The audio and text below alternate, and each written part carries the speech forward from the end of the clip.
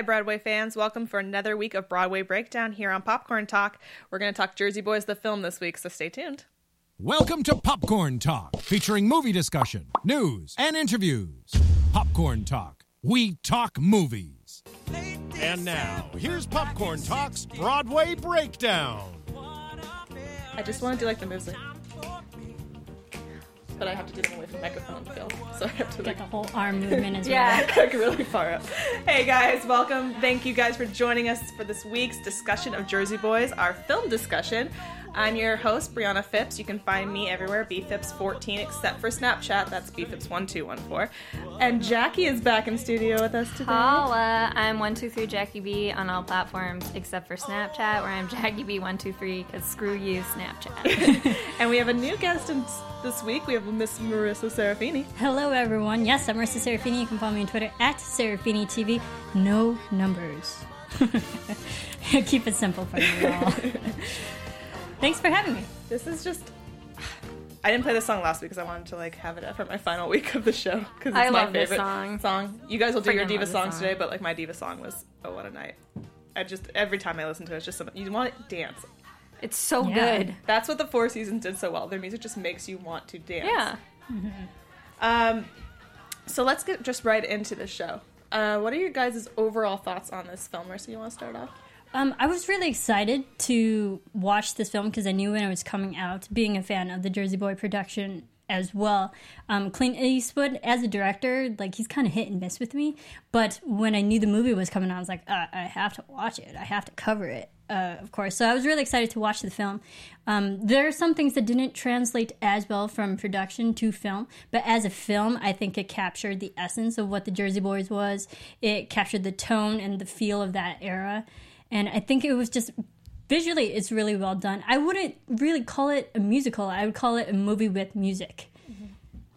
Yeah, I think that's because when you bring someone like Clint Eastwood on, they're going to try and, I guess, make it less like a musical and make it more like Gran Torino. But I enjoyed the film because I enjoy the music, and I think this is probably what a lot of critics felt, was that the film drags in certain points. And to me, the reason that it drags in certain points is because you only have the music playing in the background. I honestly think that the formula would have been better if they kicked up the music a notch. Yeah, I mean, I wanted to like this film a lot, and there are parts I really did. The acting I thought was phenomenal in the film. Obviously, the musical score is great, and I like the fact, and we're going to talk about that they didn't create an original song for it. Why would you? It's the music of the Four Seasons. Because it's Hollywood and they do original songs for Oscars. I don't think it's necessary because this is a group of real guys. And if they created a new song, I wouldn't mind it, but I don't think it was necessary. It's like going to Mamma Mia expecting the hits and then they throw in some random ass song that you don't care about. They did? Yeah. Just like they did. So there were parts of the film I liked, but I did as well feel like there was dragging points where I was kind of like, let's get back to the music. Because that's what the play is, and that's what I saw first, so that's what I was expecting and wanting. So let's talk about the music. Let's go into it. So there was no original song, like we said, which for a film adaptation is strange. Usually they always try to add a film for Oscar bait, which Jackie loves. She always loves to talk about the Oscar bait. I hate those Oscar bait songs. I hate them. They're so annoying. But they also kept all the songs from the musical, which is also kind of somewhat unheard of. Usually they cut a few songs for time. Can the audience hear this extra noise? That's just my question. Okay. So what do you think about that they were able to keep all the songs at least in? I think it's great, but at the same time, I still have the same criticism I had before, which is you would hear certain songs play under certain scenes, and you couldn't hear them very well, and so part of me is thinking you would have had more momentum throughout the whole movie if you maybe would have had more singing or pumped up those songs in some way. I don't know how, but right. I like the fact that they kept a lot of their songs in it, all the recognizable ones, the iconic ones, and I liked how just the storytelling, in which we talked before we went live, is that they kind of kept a chronological order. But although there are some other songs that were cut, but I think for a film, I think they were nicely spaced out throughout the whole film. That it wasn't so overwhelming with just song after song after song. And I liked every song that we heard was all the ones that we already know just from pop culture. Mm-hmm.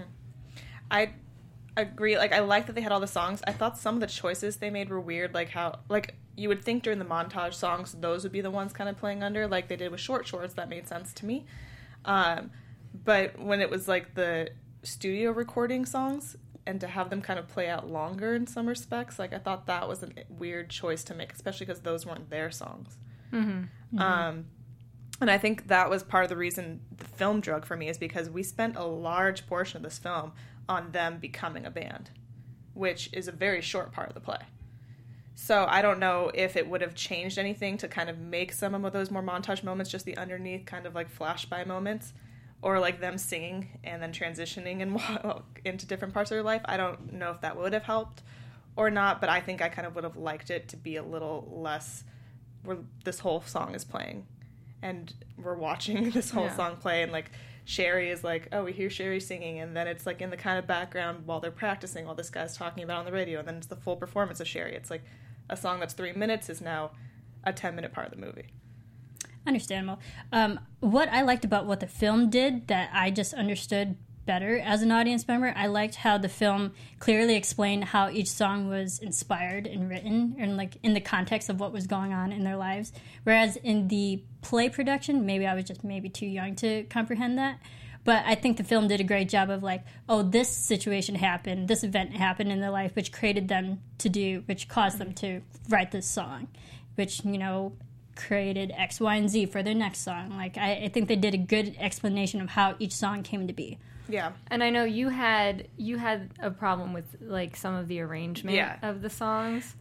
Which I didn't know until you had told me that they chose to do them in chronological order, which makes sense. It was just something I realized when I was watching it, is that because I don't know why, because I love that song, Oh What a Night. It refers to 1963. It came out in 1975, so that's why it was the last song. Yeah, it's just the like inner person of me being like, I like that. Oh, these songs are written about these exact moments. Why aren't we playing them during these exact moments? Why is he not singing about losing his virginity while he's losing his virginity? Why, when Frankie Valli's daughter died, did they not play the song about Frankie Valli's daughter dying? Why did they choose to play the song about his wife leaving? Mm-hmm. Like, those are like the weird moments for me of like, yeah, I mean, part of me appreciated the fact that they chose to do the songs in chronological order, because they were trying to do a like kind of a That Thing You Do story where you see the trajectory of the band. But for people who loved the musical, it is a little upsetting when you see the songs that don't match certain situations, and you feel so used to seeing that. Mm-hmm. I think it also, if you see it like the other way and you watch the film first and then go see the show, you're going to be like, wait, why are they playing this song now? Because you thought that they'd be playing them in chronological order. I also think it has to do with the medium, though, because I think that people are so used to seeing things in a film kind of be more pedantic. Not to say that like all films are like that, but people are used to having films tell you something explicitly, whereas there's more freedom in the theater to take license with those things, which is, I mean, I guess we'll talk about the monologues later, but they didn't work as well in the film because film's not really a monologue medium. Yeah, I think some people like get so accustomed of being hand-fed or spoon-fed of what song is supposed to be when and where, so we understand what's going on in the story timeline. And I think that was one of my bigger issues with this movie, that it was the timeline in their span of the career. There was really no clear cut of, 6 months passed, and then another 6 months passed, and then 2 years passed. Like, if we had just gotten a Slater, like, where are they in their lives, or, like, what song came out, if you don't know, like, what exact year the song came out, it would be kind of hard to follow, like, where exactly in the point of success are they in the band's life, depending on whatever song. Frankie that helps with storytelling. Had an issue with that as well, because he felt that the film wasn't properly, time-wise, portraying their rags to riches to rags. Yeah. Because you never really fully get especially at the end, you don't get that they like then again went back to rags, kind of. That they were not. You only have the fact that they're telling you this. You have the reporter girlfriend, whose name I forget, say, you know, you're never going to get out of this neighborhood, and that's literally the only reference you have to that. And Christopher Walken telling them, like, oh, well, you're going to lose this much money if you do this. So, like, we just have to just assume after that, like, okay, they weren't rich. And also, like, the play is split up into 4 seasons or 4 parts, and you don't really, it's alluded to in the film, but you don't really get that. You don't really get that unless you know about the play. Right. And even visually, you think that would where the film might actually translate better visually from season to season, but when you're watching it, you can't really tell if it's winter. You can't really tell if it's summer or spring. So, like, I think that's where they had trouble of what time and where the band was. Yeah. It definitely doesn't portray as well. But talking about the band and talking about these actors, let's get into them, because this did have some amazing acting, and I do give Clint Eastwood a lot of credit for not over-starring up the film. And he, they wanted to, and he said no, and he took a lot of people from the theater show, even if they weren't the people that were originally in those parts. John Lloyd Young. Yeah, he was the original. He was the original. Apparently I couldn't find out who they wanted, but apparently was not the original casting choice for the film. And then the person that was the original casting choice dropped out, and so they brought John Lloyd Young in. I'm so glad they brought him in, though. I mean, he's the glue that's holding this film together, to me. He's so good at that role. And when you have someone as iconic as Frankie Valli, whose voice, to me, I don't know much about singing, but it seems like it would be very hard to match. He has such a distinctive voice.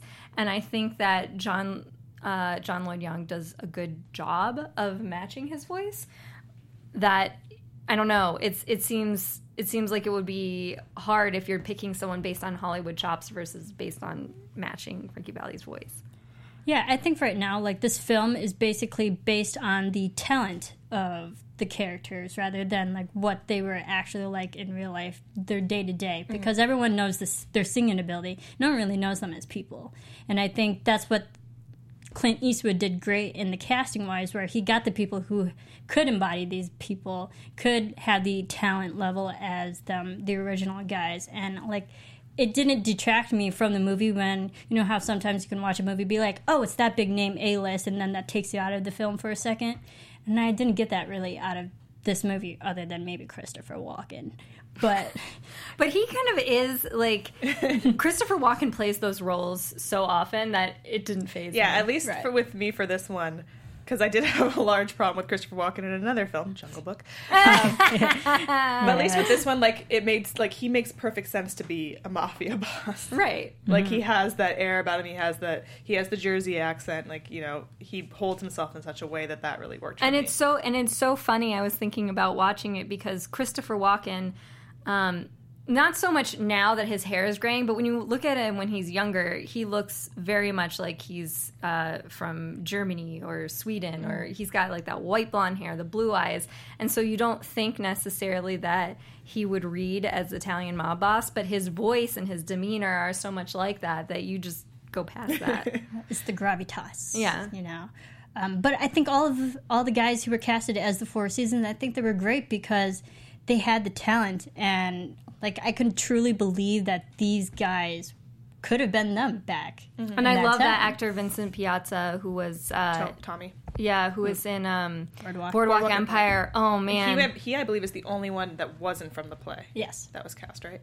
Great. Yes, it was like I'm pretty sure that. I think so. Yeah, because Eric Bergen, who played Bob Gaudio, he was in the international touring one. Yes. He opened up, and then Michael Lamenda was in the international touring, but he closed it. Oh, that's cool. So, I really, really enjoyed Eric Bergen as Bob Gaudio. I thought he did a really good job. Great job. I mean, I think actually all these actors did a really good job because you really felt that they had some sort of camaraderie. And that's, I mean, to me, when you're casting a film, that should be more important than do we have like this many A-list actors, because we've seen so many films, the first 3 Star Wars films, and by first 3 I mean episode 1, 2, 3, where you cast big actors and they just don't correlate to each other. I mean, that's what's a hit or miss about casting an all-star film is that you either get a great film or it's just you're relying on the star power. and Right. that's it. People come to see it, and then after they come to see it, they're like, oh no. I immediately regret this decision. And also, I want to give a toss out to Michael Lamenda, who played Nick Matze, because like that is one of the roles in the play that you don't really get to know, and I think that is maybe in large part due to the fact that he had died before they created the play. But that one scene where he just blows up about Tommy, like peeing in the sink and everything, I was like, oh my god. Yeah, that's a funny scene, when you watch it back, because actually during the filming, I believe Clint Eastwood, he was actually very encouraging of improv. So he let the guys actually, improv a lot during that scene. But by the time that they edited that scene, it actually ended up pretty close, almost word for word to the script. Wow. So like even their improv, it became like pretty real to what they originally wanted. Talking about the script, because I had read that Clint Eastwood, this was like one of the only films that he had rewritten his script for. Like usually he goes with the first draft, and this one he rewrote. I wonder if I kind of just want to know what that first draft was. Because I think that was the disservice in this film, was that the script just pushed everything too far apart and made it feel too long. Like it was only a 2-hour film, but it felt longer to me. You know those films where like you go and they're really long, but they feel short, and then there's the ones that are like not that long, but you just feel are taking forever to get to places. Yeah. Well, if you think about it, this movie is like all dialogue. There's really no over-the-top flashy musical numbers either. I mean, maybe the Ed Sullivan Show and a performance here and there, but it's very dialogue-heavy kind of movie, which makes it could like prolong the feeling of this is a long movie. But I think Clint Eastwood, he's more of a one take, two take kind of person, the first and second take, and then move on.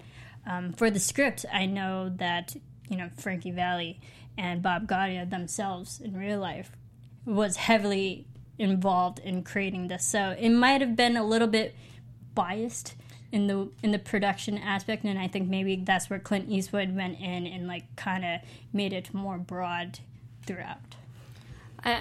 The other problem I have with the movie is that the female, and not to say that in the 1950s females didn't have a lot of agency, which they didn't, but it's just you start this strong relationship with his first wife, and then we like forget about her for a giant chunk of time. And then they bring her back in at Christmas. And that to me, there was some sort of disconnect there, and there was the disconnect where you have him like meeting and flirting with the reporter, and then all of a sudden they're sleeping together, and then the same thing, we forget about her until the end when she's like, I can't do this anymore, and you're like, but where have you been for the last like 45 minutes? Right. And I think that's one of the things the film chose to bring in, these extra scenes, which of course as a film we're allowed more freedom kind of to play around with things, whereas on stage we have only this one quick thing that we have to do. We can't have all these elaborate scenes and sets. But I think that was what kind of like hurt the film, was that in the stage we were able to travel through so much time because they just narrated in between, like, oh, and then this was happening. So they were like, by the way, let me catch you up.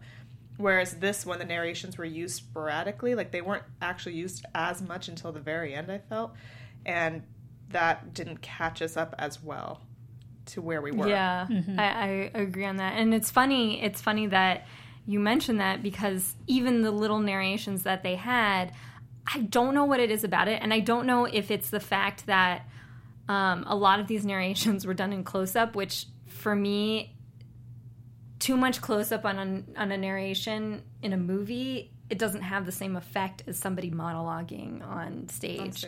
So it was obviously apparent to me when you were watching the movie, you have this kind of like, why am I in your face all the time? This is weird. And you keep narrating, but then we kind of forget about that. Whereas it's so natural on stage. Mm-hmm. It's so natural because you're actually talking to someone. And it didn't have that feeling when you watch the movie. It didn't have that feeling of somebody having a conversation with you. Yeah, and I think that's where the film kind of lacks in storytelling, because they're breaking that fourth wall when they're talking to you, but you can't really get that live reaction back to them. And breaking the fourth wall doesn't always not work in film. I don't want to say that either, because you think about movies like Deadpool, where it works very well, and you think about I'm trying to think.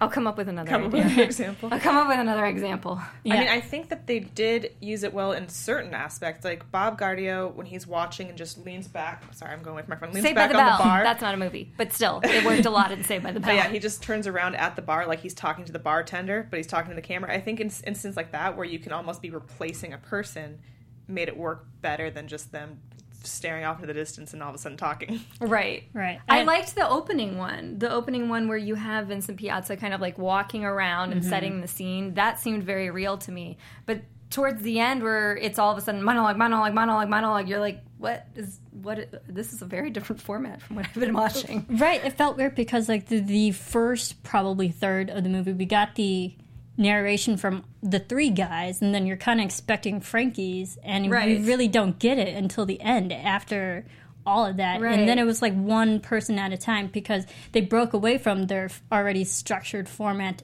did not have it for the last third, and then to do it again in a monologue. There was just no consistency with the narration, which I think was a problem in their storytelling. Yeah, definitely.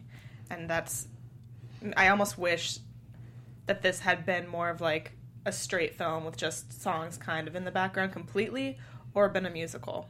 Yes. Because they wouldn't have to do the narration if they had just kind of skipped over some performances, maybe. Yeah. Or had them in the background, or had them shortened like Walk the Line does. Yeah. So let's go talking about that and going off of the film. Because it didn't do that extremely well in the box office. Like, everyone thought this was going to be a hit because it was such a hit on Broadway, but in the box office, it got, like a C+? It basically is what they averaged it out to. Kind of mediocre, and it opened like fourth. But again, that weekend it was up against all these other big movies. It's like, I believe Maleficent was out, and How to Train Your Dragon 2. Like, all these big sequels were like coming out the same weekend. So it did have a lot of box office competition on the same weekend. But also this is a movie that's not really geared towards the younger demographic, I would think. I think it'd be geared towards, like, my father's demographic. Yes. The people who grew up in the 60s and 70s and know this music. I mean, we know it because we're big into musical, but, like, I feel like the younger 20 millennials would not know this. I also feel like it's not that this music doesn't appeal to kids because, you know, while I'm on the older end of millennials, I still consider myself one. I enjoy this music, but at the same time, it's not something I would seek out if I wasn't a theater person, if that makes sense. Yeah, I mean, I had a little bit of a different thing because I grew up with listening to it because that's what my dad listened to. So I knew this music beforehand, but I will say I didn't know anything. Like, I didn't know that all these songs were the same group. Yes. Yeah. I had, you know, but it's interesting because when you're a kid and you're just hearing music on the radio, you might not necessarily like associate certain songs with certain people. But as you get older, it was the same thing for me. I am older and I was like, oh, that song was also written by Frankie Valli, and that song was by Frankie Valli. That's crazy. Like, You're Just Too Good to Be True. That was like the biggest surprise. I was like, that's them? Right? That's the same people that sing Sherry? Yeah. I will same person, I guess, because most of them weren't in the group anymore. Right. by that It point. was just those two guys, Frankie and Bob. Bob See, Crowley. like, my dad, shout out to my dad, he was a big Four Seasons fan, so, like, I listened to all the music when I was a kid, and then when I heard about the Jersey Boys Theater, I was like, oh, they are the same people, too. But, like, I was big into musical theater in college, and we would listen to the Jersey Boys soundtrack as warm-up. Like, so, like, I knew the music. soundtrack. It's great. I mean, it's good. It gets you wanting to move your body, so it's a good physical warm-up. Plus, it's just fun to sing. And as a girl, you can sing all the songs I that men are know. singing really easily because you don't have to lower your falsetto. voice. Except for, like, Nick Massey's little parts. I don't try to anywhere to go near those. There's an album though where they have songs from the original soundtrack or the original Broadway cast, the movie soundtrack, and then from the actual Four Seasons. So it's a little bit of everything if you want that album. Nice. That's fun. You can put it in our comment section for people, maybe, like where they can buy it. Yes, I can put an Amazon.com link. Okay, so I skipped ahead and I forgot to go over your guys' diva songs. Marissa, for you, since you haven't done this before, this is just the song of the show that, like, you have the most fun singing. That, like, if you're in your car, you're rocking out to it. I always sing the finale. Who Loves You? Yeah, Who Loves You, Pretty Baby. Like, when I'm because I played the Jersey Boys soundtrack probably once every 5 months. Like I love the soundtrack, and that's probably the first song I always go to, the last song first. So I love it. It's so catchy, and it leaves you on a happy note. And I think it's a great finale song to lead people on. So yeah, that's probably mine. Mine's the same as yours. It's What a Night. I just love that song. It's so much fun. The best part about that song is just me singing as a kid and not knowing anything about what it actually is talking about. It's the same thing as me singing Spice Girls as a kid, watching Mrs. Doubtfire. Everything going over the And head. you can tell the thing, I mean, I'm such a fan of disco music, and you can definitely tell that there are disco era influences on that song that make it different from the earlier Four Seasons stuff, which is really, not that their earlier stuff isn't amazing, but it's that little disco flavor that gets me going. So we've kind of talked a little bit of what it lost going from the stage to the screen. But I kind of want to go a little bit more into it because I do feel that this is a very different film than it was a show. Because the show kind of felt like a concert to me, whereas the film just felt, a little more like me being just peering into their lives rather than being a part of their lives. Right. I think that's what the biggest change was for me. I don't know. Do you guys think differently on any of that? Do you think that the stage version was able to do something better or worse? I think what's great about the stage is like you're physically there and it's kind of in your face in a good way. Like it could be very visually exciting and like dramatic. If something happens, I can't imagine what the car scene looks like in real life. And I think that's where maybe the film, because visually it looks different, and like there's the saturated color tone throughout. And if you're a film major, like, I'm going to watch this because of color tone, that's not what you're going to say. It doesn't visually look enticing to watch as a film. And I think that's maybe where people might not want to watch it. It could have been like, oh my God, in your face, overwhelming. But I think that's where the film production lacks, because I think in theater it's more engaging, where the film isn't. The film's more voyeuristic, but you're not a part of it. Mm-hmm. There are things about the film that I do appreciate. I mean, I appreciate that it looks like they put forth a lot of effort into like costumes and set pieces and things like that. That I love watching a period piece just to see what people do with costumes and set and whatnot. I love that scene when they're all in they're at that fancy party. They're invited to that fancy party by that guy whose name I forgot. And the women's costumes are so beautiful in that scene. And then, they pick on their earlier costumes, like his first wife, Frankie Valli's first wife, is like, Frank Sinatra wouldn't wear that. And so I love moments like that. I love film for moments like that. But at the same time, and I've said it on this podcast before, there are things that theater offers that you just can't get in film. You just can't get that monologue where it talks right to you, where you feel like that person is speaking to you and you have more creative license. And I've made the comparison to Wicked before, where they're making that movie of Wicked, and I don't know how they're going to do Defying Gravity to make it feel like you feel when you're in the audience watching Defying Gravity. Where it gives you that same feeling. Yeah. And I think that's a large part of it, is like when I saw this show, we were all on our feet during that last song during Who Loves You. And like when they're walking all back out into the spotlight one by one, you kind of get that overwhelming feeling of like, because you feel like you're actually at a concert. Yeah. And you get excited, and the film just didn't deliver the excitement for me in that same way. And like I said, the acting was amazing. There was definitely parts of the film, like I loved being able to go like into these different sections of their lives that we didn't explore in the theater show, but I just didn't get that sense of like happy, like overwhelming happiness watching it that I got with the play. And and part of that is the use of lighting on stage. We talked a lot about that. This play got best lighting, and they really used it well. Like in the stage version, like you're backstage, you're in front of the stage, you're the audience, you're on the side, like it just makes you feel so much a part of their lives and so much a part of all of this experience that they went through, which is what I think they ultimately were really trying to convey. And as you said before, that they kind of involved themselves in the film, they took themselves out of the play. They took them out of the creative process completely, which I think maybe might have actually been what kind of ruined the film. Maybe they were too involved. Yeah. It is, if you're talking about something that is has a biographic element, it's hard to be objective because you experienced it. And it's also when you're looking at your own life, sometimes things to you are really important moments that maybe are like somebody outside is going to say, well, that might not resonate with this story that we're trying to create or with the audience. So if you want to, I feel like if you want to be so precious about those moments, write a biography, you know, because you're going to have to do some give and take if you're creating a movie or a show. That's why they started off with, like, in the play, like, you ask 4 different guys, you get 4 different stories. Yes. Because that's what you get when you ask 4 different people. They're all going to give you them being kind of the hero, usually, of the story, right, and everyone else being kind of the mess-ups. Right. I think that's the interesting thing for the movie and the play itself, like that Rashomon effect, where you get... In the film, you can definitely tell that Frankie Valli and Bob Gaudio are the good guys, but if you think about it, those two in real life were a part of this production. So it might, like you said, be a little bit more objective and biased in that sense.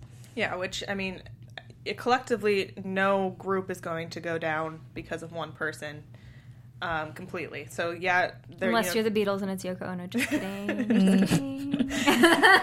So while Tommy, he did kind of destroy the group financially, it was Frankie and theirs decision to keep faithful to him and to not let him just go down and to pay off his dues and debts and to let him, even though, they kept having fights, to let him keep being in charge. I mean, you have to take accountability for the fact that you let that happen as well.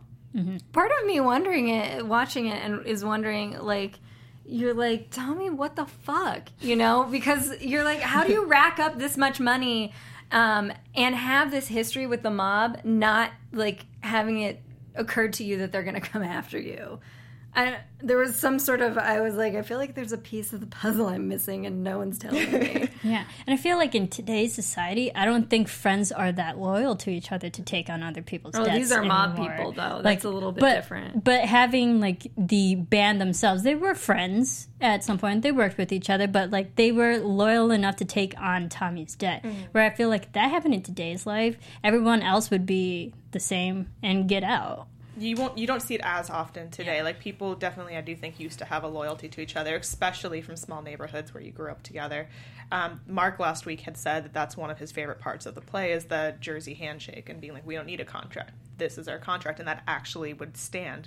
Right. Mm-hmm. It meant something. Yes. Whereas today you'd be like, I'm not going to sign a contract, shake my hand. Right. Now I'm taking all the money and leaving. There is I know they say don't go into business with your friends, but there is a certain sense of when you've grown up with someone and you've been through so many things together. These guys went to jail. So I think that part of that loyalty stems from their experience with each other. And I think that's kind of like how you said, how did Tommy not think this was going to happen? Maybe it's just he'd been helped out by the mob so many times. He'd been helped out by his friends, his family, whatever, that he always thought he was kind of above it, that nothing would ever happen to him. Yeah. Maybe it was that loyalty that kept him, feeling safe. This is a guy who blows his nose into towels in the... I was like, don't do that! That's disgusting! Nasty. All right, so let's just go down the line of which do we prefer, the show or the film? Marissa? It'd be hard for me to say, because it's been a long time since I've seen the play version, in honesty, but I like both for both. The film for it just as a filmmaker or as a film person. I enjoyed the movie. I think the storytelling, it made me understand things a lot better, even though I couldn't tell the timeline. But it conveyed things in ways that I didn't get from the theater aspect. But I do enjoy live production as well, because I find that actually more engaging. Mm-hmm. I think I'm right there with you, Marissa. I feel like there are certain things that you can't get you can't translate from theater to film, some of those interaction moments and some of the being able to fuck with the timeline, but there are certain things to me about this film that are really interesting and really wonderful, and I like a lot of the cast members. So yeah, for me, had I seen the film first and the show after, maybe I would have liked the film a little more. I think seeing the show first gave me this expectation of the film that it didn't meet for me. That being said, like I said before, the acting's amazing. I do appreciate that they still gave us those extra little scenes that we got to peer into their lives. But I'm going to go theater on this one. Fair enough. Fair enough. All right, guys, that's about it for us today. Next week, I will not be here, unfortunately, but Jackie's going to take the reins. We're doing View from the Bridge by Arthur Miller. And I also did an interview with Tana Frederick for the play Sylvia that was on Spotlight On. I've posted it on Broadway Breakdown, at Broadway B Down, so you guys can find it there. Yeah, and you guys can find us, like she said, on Twitter at Broadway B Down. We have a Facebook page. Make sure you like, comment, subscribe to YouTube. Right here down below in the comment section, let us know on our iTunes. Please, please, please comment, rate, subscribe there as well. We'd love to hear from you, and we'll always shout out your little notes that you give us. Let us know what shows you want to see us do. Where can they find you, lovely ladies, one last time? 123 Jackie B on all platforms. You can follow me singing the song at Serafini TV.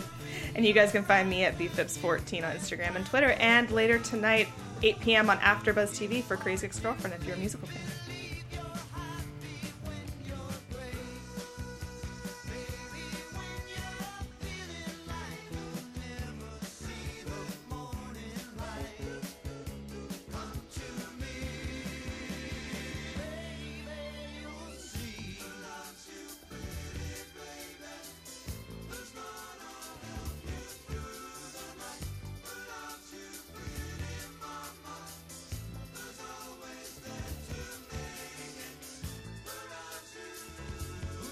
Producers Maria Menounos, Kevin Undergaro, Phil Svitek, and the entire Popcorn Talk Network. We would like to thank you for tuning in. For questions or comments, be sure to visit popcorntalk.com. I'm Sir Richard Wentworth, and this has been a presentation of the Popcorn Talk Network.